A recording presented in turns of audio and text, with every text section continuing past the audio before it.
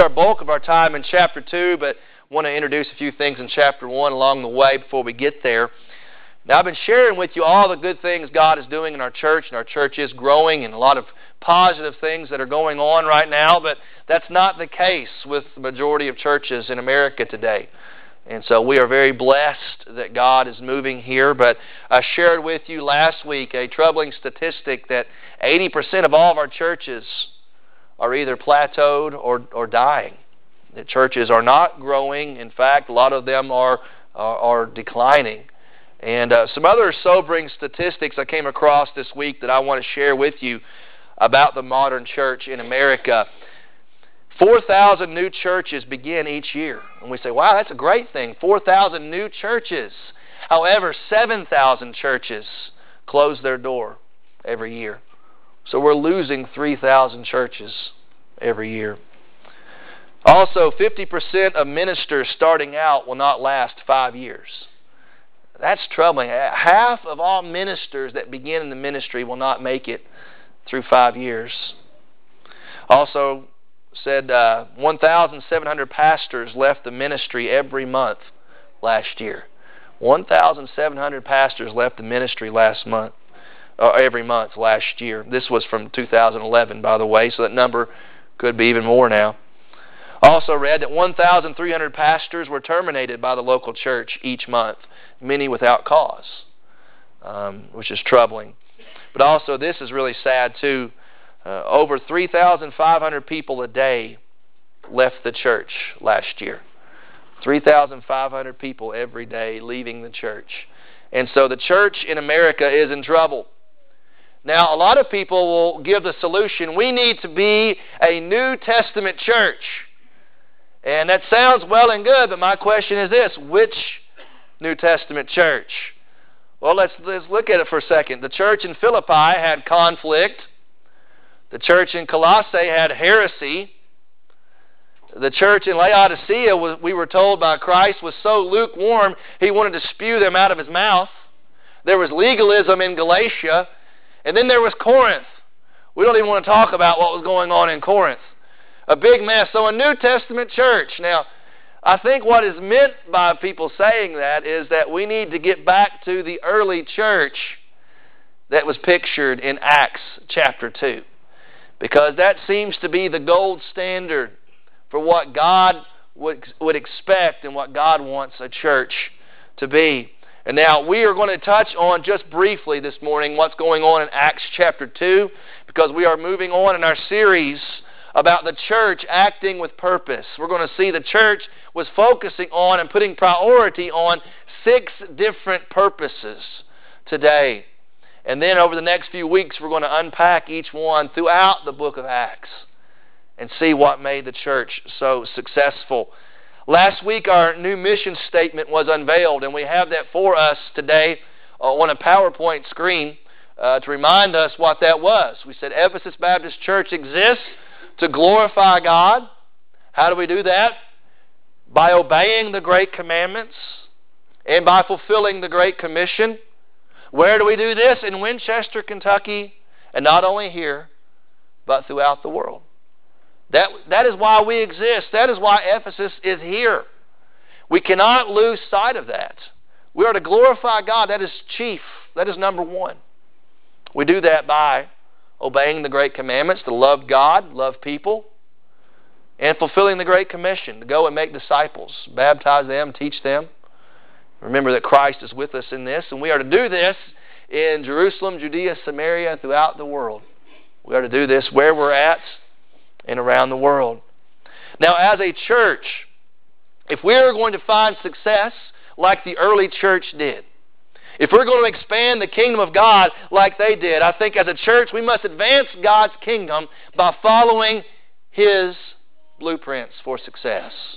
We need to cast aside all traditional models. We need to cast aside all denominational concepts, and we need to get back to God's Word, God's blueprint, and we follow what we find there, and we advance God's kingdom the way that He is spelled out, and we will find, as a church, spiritual success. I want to invite you to stand with me, if you're able this morning, As we read from Acts chapter 2, starting at verse 40, and we find here a portrait of purpose. Acts chapter 2, starting at verse 40, and Luke writes these words under the inspiration of the Holy Spirit. It says, "And with many other words he solemnly testified and kept on exhorting them, saying, Be saved from this perverse generation. So then those who had received his word were baptized. And that day there were added about 3,000 souls. They were continually devoting themselves to the apostles' teaching and to fellowship, to the breaking of bread and to prayer. Everyone kept feeling a sense of awe, and many wonders and signs were taking place through the apostles. And all of those who had believed were together and had all things in common. They began selling their property and possessions and were sharing them with anyone as they might have need. Day by day, continuing with one mind in the temple and breaking bread from house to house, they were taking their meals together with gladness and sincerity of heart, praising God and having favor with all the people. And the Lord was adding to their number day by day those who were being saved." Will you join me in prayer? Lord, we again open up your word today, Father, with the conviction that this indeed is your word. If it is your word, then God, as you are true, this word must be true. It is a reflection of your character. If it is your word, this word must be authoritative, because God, you are the chief authority. And Lord, as such, we are called as your people to surrender and submit to the teaching of Scripture. God, as a church, we ought to model our ministry upon the blueprint that we find in Scripture. So, Lord, as we are a church that seeks to act with purpose, I pray that we would look at this portrait of purpose today and glean valuable lessons for how we ought to function and what we are to focus on as a body of believers. Father, speak to us, we pray, as we prepare our hearts to receive your message. It's in Jesus' name that we pray. Amen. Thank you. You may be seated. When we come to the book of Acts, there is an interpretive question that a lot of people will bring to this book of the Bible, and it is this: do we find in Acts, is what we find there formative, or is it normative? In other words, do we see in the book of Acts something that was unique only to the forming of the church, and now that the church has been established, the book of Acts is no longer completely an example for us to follow? Or is the book of Acts normative? Is this what normal Christian behavior in church life looks like? Now, I think we find a little bit of both, because Acts was a unique period of time, and the church was birthed, and the church was led by the apostles. But I do think we find in Acts chapter 2 a picture of the church that has already been formed and established. This was how the first church operated, and therefore I believe we find normative examples for us to follow as a church. Now, how did the church get to this point in chapter 2? Let's go back and look in chapter 1. We see that several things that was going on there. First of all, we saw in chapter 1 that the early church was witnesses. They were witnesses to the risen Christ as Jesus appeared to them in the beginning of chapter 1. The early church was concerned for Israel's restoration. We read in verse 6. We see the early church was united in prayer as chapter 1 continues to unfold. We also see they were alerted to His second coming. They were waiting for the return of Christ. They were led by 12 apostles, as the early church at the end of chapter 1 came to the understanding that there's only 11 of us now. Judas has hung himself. Judas has committed suicide. There's only 11. Jesus called 12. There ought to be 12. And so by God's direction, they selected a 12th apostle. We move into chapter 2 and we see that they were filled with the Holy Spirit. On the day of Pentecost, the Lord's Day, they were together presumably in prayer and worship. The Holy Spirit was poured out on them, and they were all filled with the Holy Spirit. From that point forward, the church began to be a group of people that were gathered together, who were united together, and who were filled together with the Holy Spirit. And then we see as chapter 2 unfolds, they preached the gospel. They preached the cross of Christ. They preached the resurrection of Christ. And as folks heard and believed in the message, they were a church that baptized new members into the fellowship.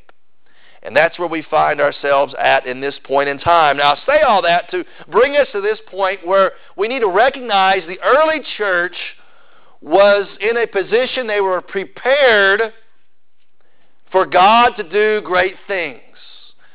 They placed themselves in a position, they were expecting God to do big things. And indeed, God did bless them, and they were ready for greater things to take place. And because of that preparation, and because of that readiness, because of that expectation, God was able to move in a powerful way. And I know that's what we want as a church. Now, let's see what they were prioritizing. Let's see what they were focusing on. And indeed, we see in verse 42, it says they were continually devoting themselves to these things. In verse 46, day by day continuing. Now, this was not just some random behavior. This was not just some every now and then let's do this kind of stuff. This was continual devotion. What does that mean? It means this: to persist in, to be busily engaged with, to spend much time with. These were things that they concentrated on, and they made it a priority to do these things. And as they did, God grew that church. So what are the practical lessons for us today? Well, the first thing is this: let's make prayer a priority. Because that's clearly something the early church did, and beginning next week, we're going to go and unfold the entire book of Acts and look at prayer there. Prayer was a major factor for them. Prayer was, I think, the key to success. As a church, if we're going to have any success, we have got to be a praying church. Look at verse 42. D, it says, they were continually devoting themselves to, and we see at the end there, prayer is listed. Prayer is what? It's a humble recognition of our need for God. It's bowing ourselves before God and acknowledging that we have no wisdom without God. We have no direction without God. We have no real encouragement without God. And we have no power without God. Therefore, we come to Him in prayer. I read just this week, a prayerless church will be a powerless church.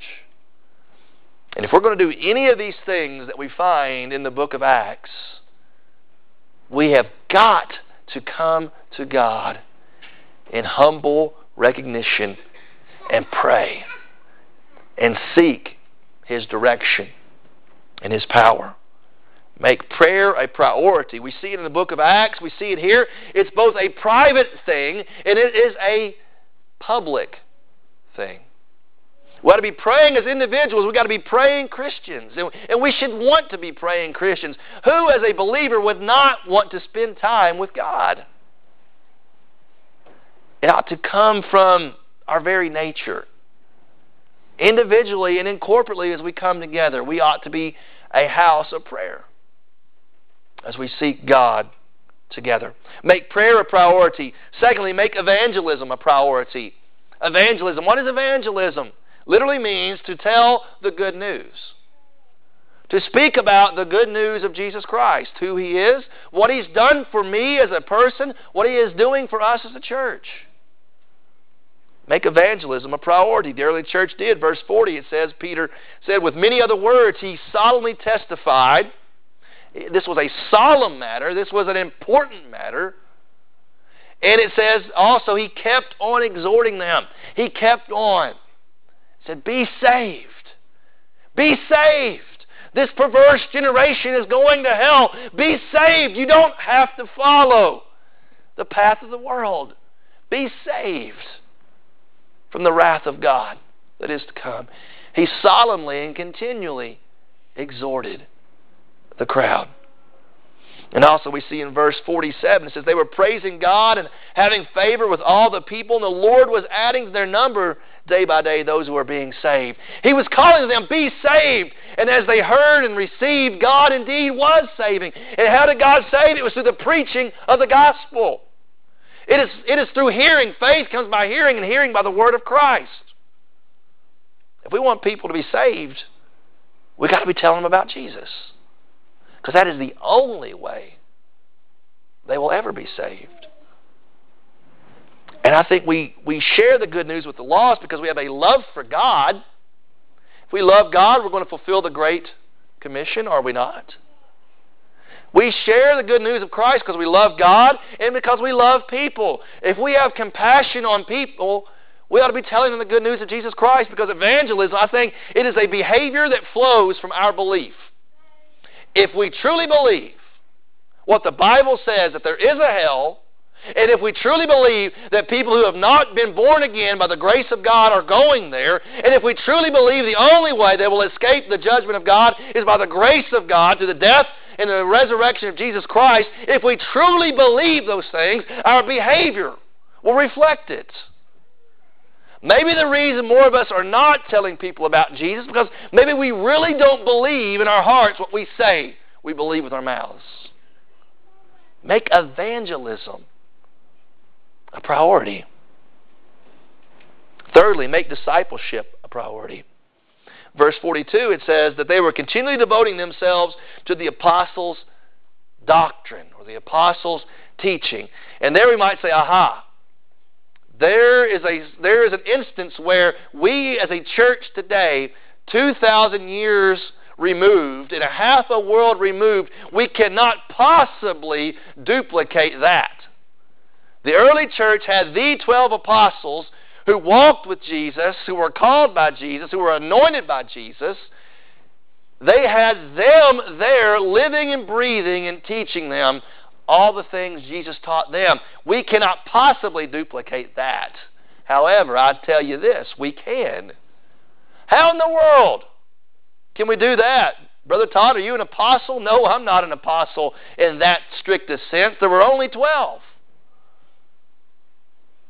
And then others, the Apostle Paul and so forth. But they're no longer with us.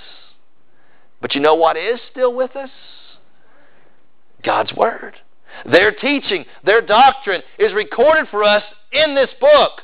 The prophets and the apostles.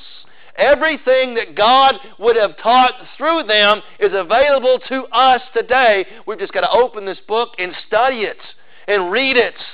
Meditate upon it. Hear it preached and proclaimed in the power of God. We can do that same step. We can make discipleship a priority because we have the doctrine.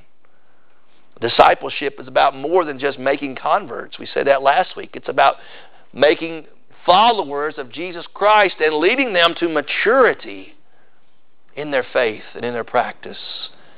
You know what? That doesn't happen accidentally. We can't just say, okay, let's share the good news of Jesus Christ. Let's baptize them and bring them into the church and say, good for you. Now be a disciple. You know what? It takes intentionality. It takes somebody who is willing to spend time with somebody.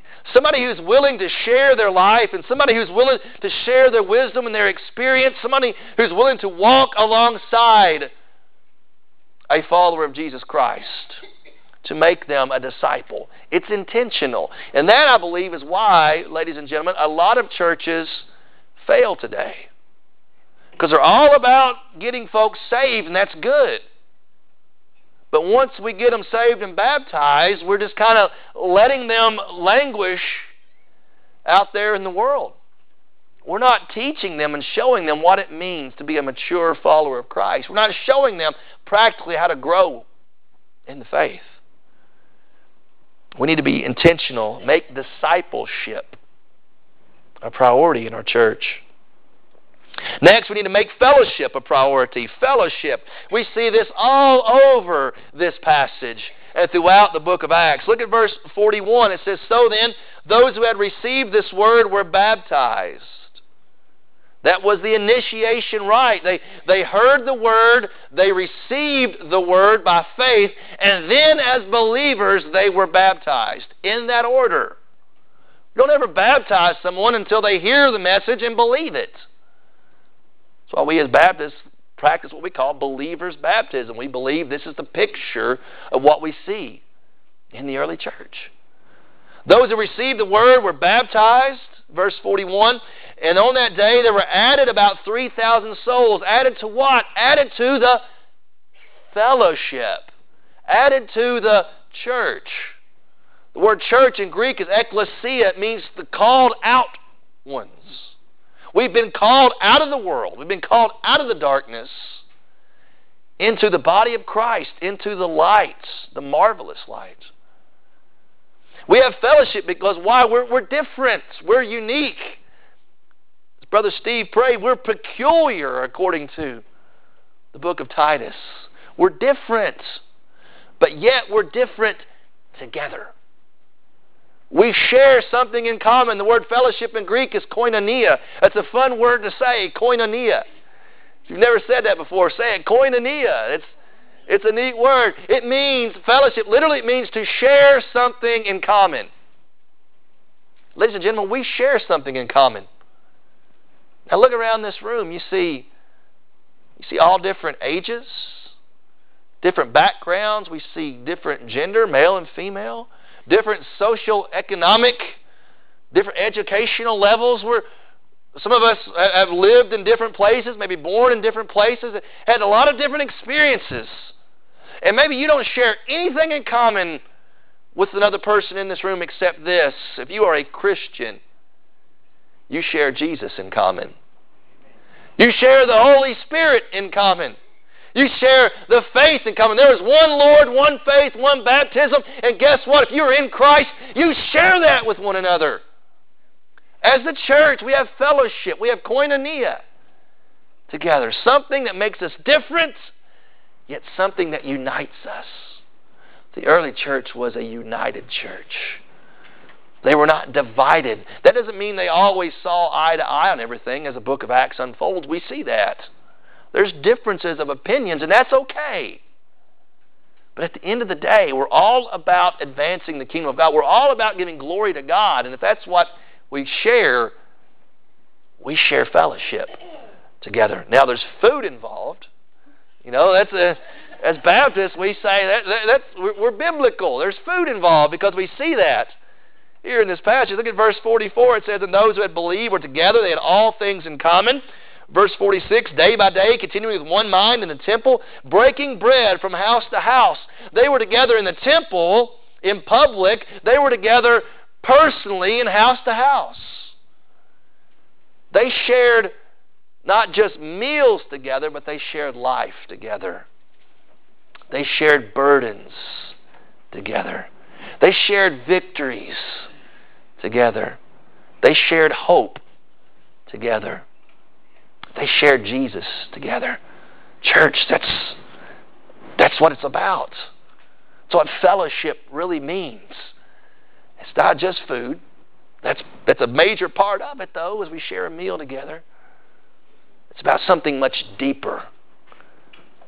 It's about sharing the gospel and Christ together. They were a church that were united.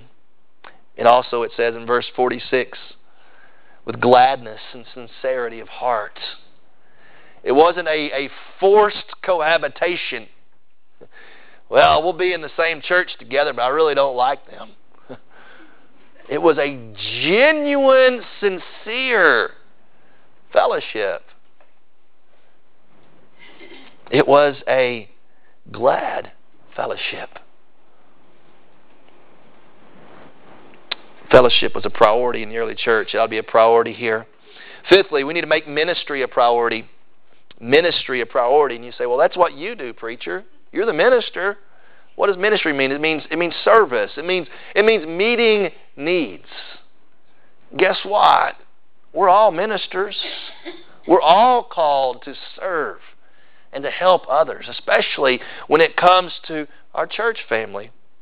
Verse 45 says this. It says, they began selling their property and possessions and were sharing them with all as anyone might have need. And you might say, what, were they a commune?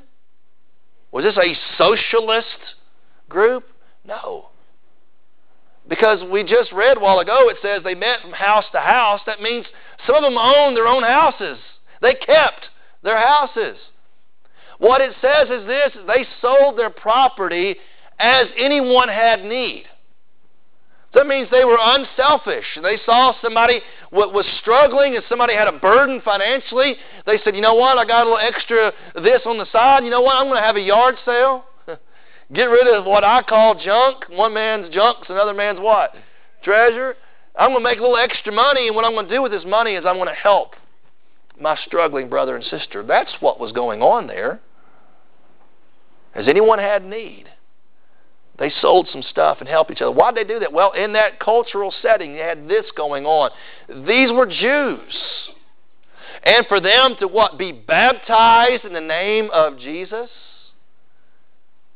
Guess what that did? It drew a line of separation between Jewish families and those Jews who were to follow Christ.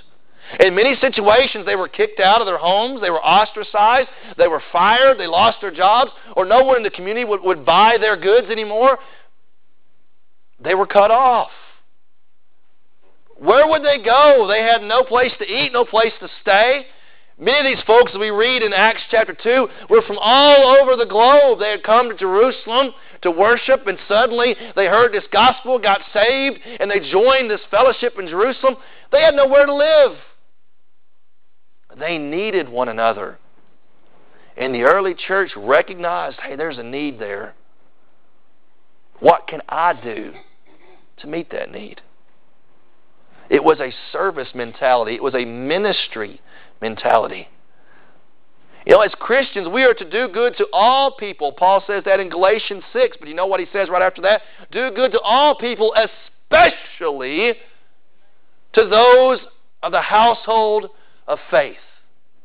We are to be benevolent to all people who have needs, but even more so, especially, we have a greater responsibility and a higher obligation to take care of our fellow church members. You know what? And my mind thinks this way sometimes, you know, because there are needs out there. There are legitimate needs. But if every person in our nation was a member of a local church, and if every local church was an Acts chapter 2 church, there'd be no need for welfare. There'd be nobody standing on the side of the road begging. There'd be no need for these things. Why? Because the church would take care of its own, and everybody was a part of the church. I know that's a pipe dream because there are people that want nothing to do with the organized church, but that is a benefit to church membership. We take care of our own. It means if you're hungry, then by golly, this church had better be the first group to rise up and do something about that. If you are hurting, this body of believers in this room ought to be the first responders on the scene. What can we do? Now, it goes both ways. If there's a need, then you ought to be open enough and humble enough to say, hey, I've got a need. And that's a problem a lot of us, it's a hurdle many of us don't want to cross. But if you can't be honest and open and trustworthy with your church family, who can you be honest and open with? It means we've got to communicate. It's a two-way street. You see, sometimes there are needs that go unmet because those needs are unknown. Now, we keep our eyes and ears open and we and we look and we listen, but sometimes needs fall through the crack because we're not omniscient. Your pastor's not all-seeing. If there's a need, I'd love to know about it because it's what the church is about. We help one another. And the early church made ministry a priority, and we ought to do the same. That means we serve, and there are times where we need to be served. And that's swallowing our pride and allowing the church the privilege of doing what the church wants to do. Let's serve one another. Make ministry a priority. Finally, make worship a priority. Worship. The importance of corporate gathering. Verse 42, it says this: they were continually devoting themselves to the apostles' teaching, to fellowship, to the breaking of bread. We might say, well, there they are eating again. But I think in this context, the breaking of bread literally is the Lord's Supper. It was an act of corporate worship. You see, they baptized and initiated people into the fellowship, and then they worshiped together, and they celebrated the ordinance of the Lord's Supper together. The breaking of bread that symbolizes the breaking of the body. The drinking of the cup, which symbolizes the shedding of the blood. They were a church that was a gathering, worshiping church. A church that expressed its gratitude to God. A church that worshiped Him together. These were believers together who had received the Word. These were believers that were part of the covenant family. They'd been baptized and united in fellowship together. These were people that celebrated the ordinances of baptism and the Lord's Supper. These were people that celebrated His marvelous grace together. They were continually devoting themselves. They made corporate worship a priority because it was something they wanted to do. It was something that just naturally flowed out of, I'm saved, I'm a part of the body of Christ, I need to be with other members of the body of Christ. The New Testament has no concept of this Lone Ranger Christianity that we see in Western culture today. People say, well, I believe in Jesus. I got Jesus in my heart. I don't need the church. I don't want the church. What do we read in the book of Acts? They believed, they got baptized, and they continually devoted themselves to these things. We need the church, or else the church would have never been created as an institution by God. We need to be a part of what God is doing. We need to serve the body of Christ. You can't serve the body of Christ if you're not in the body of Christ. They made worship a priority. Verse 46, it says, day by day, continuing with one mind in the temple, corporately, breaking bread from house to house, privately. Worship was not just a private matter, it was a public matter together. In verse 47, praising God, having favor with all the people. We see this about worship in the book of Acts. It was both structured and spontaneous. There were times they came together when they were supposed to come together, and there were times that they came together and worshiped just out of the blue. We see this. Worship was both reverent and rejoicing. It was dignified, but never dull. Is that a reflection of our worship? And I challenged you last week. Be open, be expressive, be celebrative. We ought to be the happiest folks in all the world. They came together with gladness, you see, and sincerity of hearts. Gladness and sincerity. These are character traits. We talk about the fruit of the Spirit. It's evidence that the Holy Spirit's got a hold of your heart and your life, and you look like, and you think like, and you act like Jesus. We ought to be the gladdest folks in all Clark County. Because we got the gospel, we got hope, we got Jesus. And we ought to come together. They came together often. It says day by day. It wasn't just, 1 hour a week, I'll hang out with them folks because I guess that's my responsibility, it's my duty. That was a privilege. They got together every day just so they could encourage and bless each other. Because you know what corporate worship is? We come together in this room and we're from all different walks of life, but yet we come together and we share Jesus and we praise Him together. You know what it is? This is a dress rehearsal for heaven. Because what are we going to do in heaven? We're going to be together with all Christians of all the world, across all the ages. We're all going to be together. It's going to be one big church. And we're going to worship Jesus together. To some of y'all, that might sound like the most boring thing in the world, an eternal church service. But it's going to be real. It's going to be vibrant. It's going to be exciting. There's going to be nothing like it. No service on earth will ever rival what's going to happen in heaven. But we come together because that's what we're going to do in heaven, folks. There's not going to be, well, I'm going to be in heaven. I'm going to get my corner of property. It's me and Jesus. Y'all do what y'all want to do. Leave me alone. Bunch of hypocrites, leave me alone. That's what folks act like today. That's not going to be heaven, folks. It's not going to be glory. It's going to be all of us together with all them others together. Maybe even some Methodists and some Presbyterians and Church of God, maybe a little bit of all. It's going to be everybody who's truly born again. We're all going to be together. Why not do that now? Why not do that now? Because that's obviously God's will for His people. It's what we're going to do forever. Make worship a priority. Now, in school they teach you different ways to memorize and remember things. And one of the effective tools for this is the acrostic sentence. Where you take each word of a point and you kind of make a little sentence out of it. Helps you to remember. Now, one of my seminary professors had a very effective tool, a very effective sentence for remembering the 6 purposes of the local church. What is that sentence? Here it is. Perhaps even dead frogs might wiggle. What in the world is that? Prayer, evangelism, discipleship, fellowship, ministry, worship. Perhaps even dead frogs might wiggle. You take each letter of the first of these 6 purposes, you make a statement out of it. Perhaps even dead frogs might wiggle. Now, I've never forgotten that. It's stuck with me.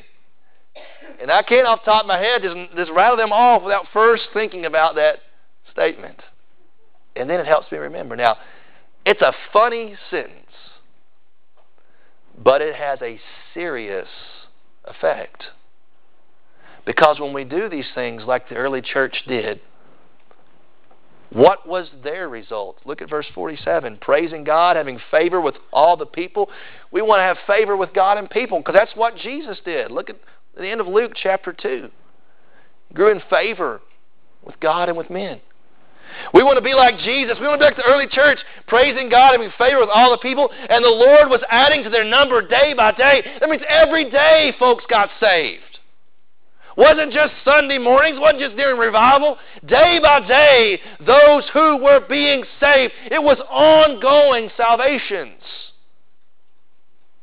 Isn't that what we exist for?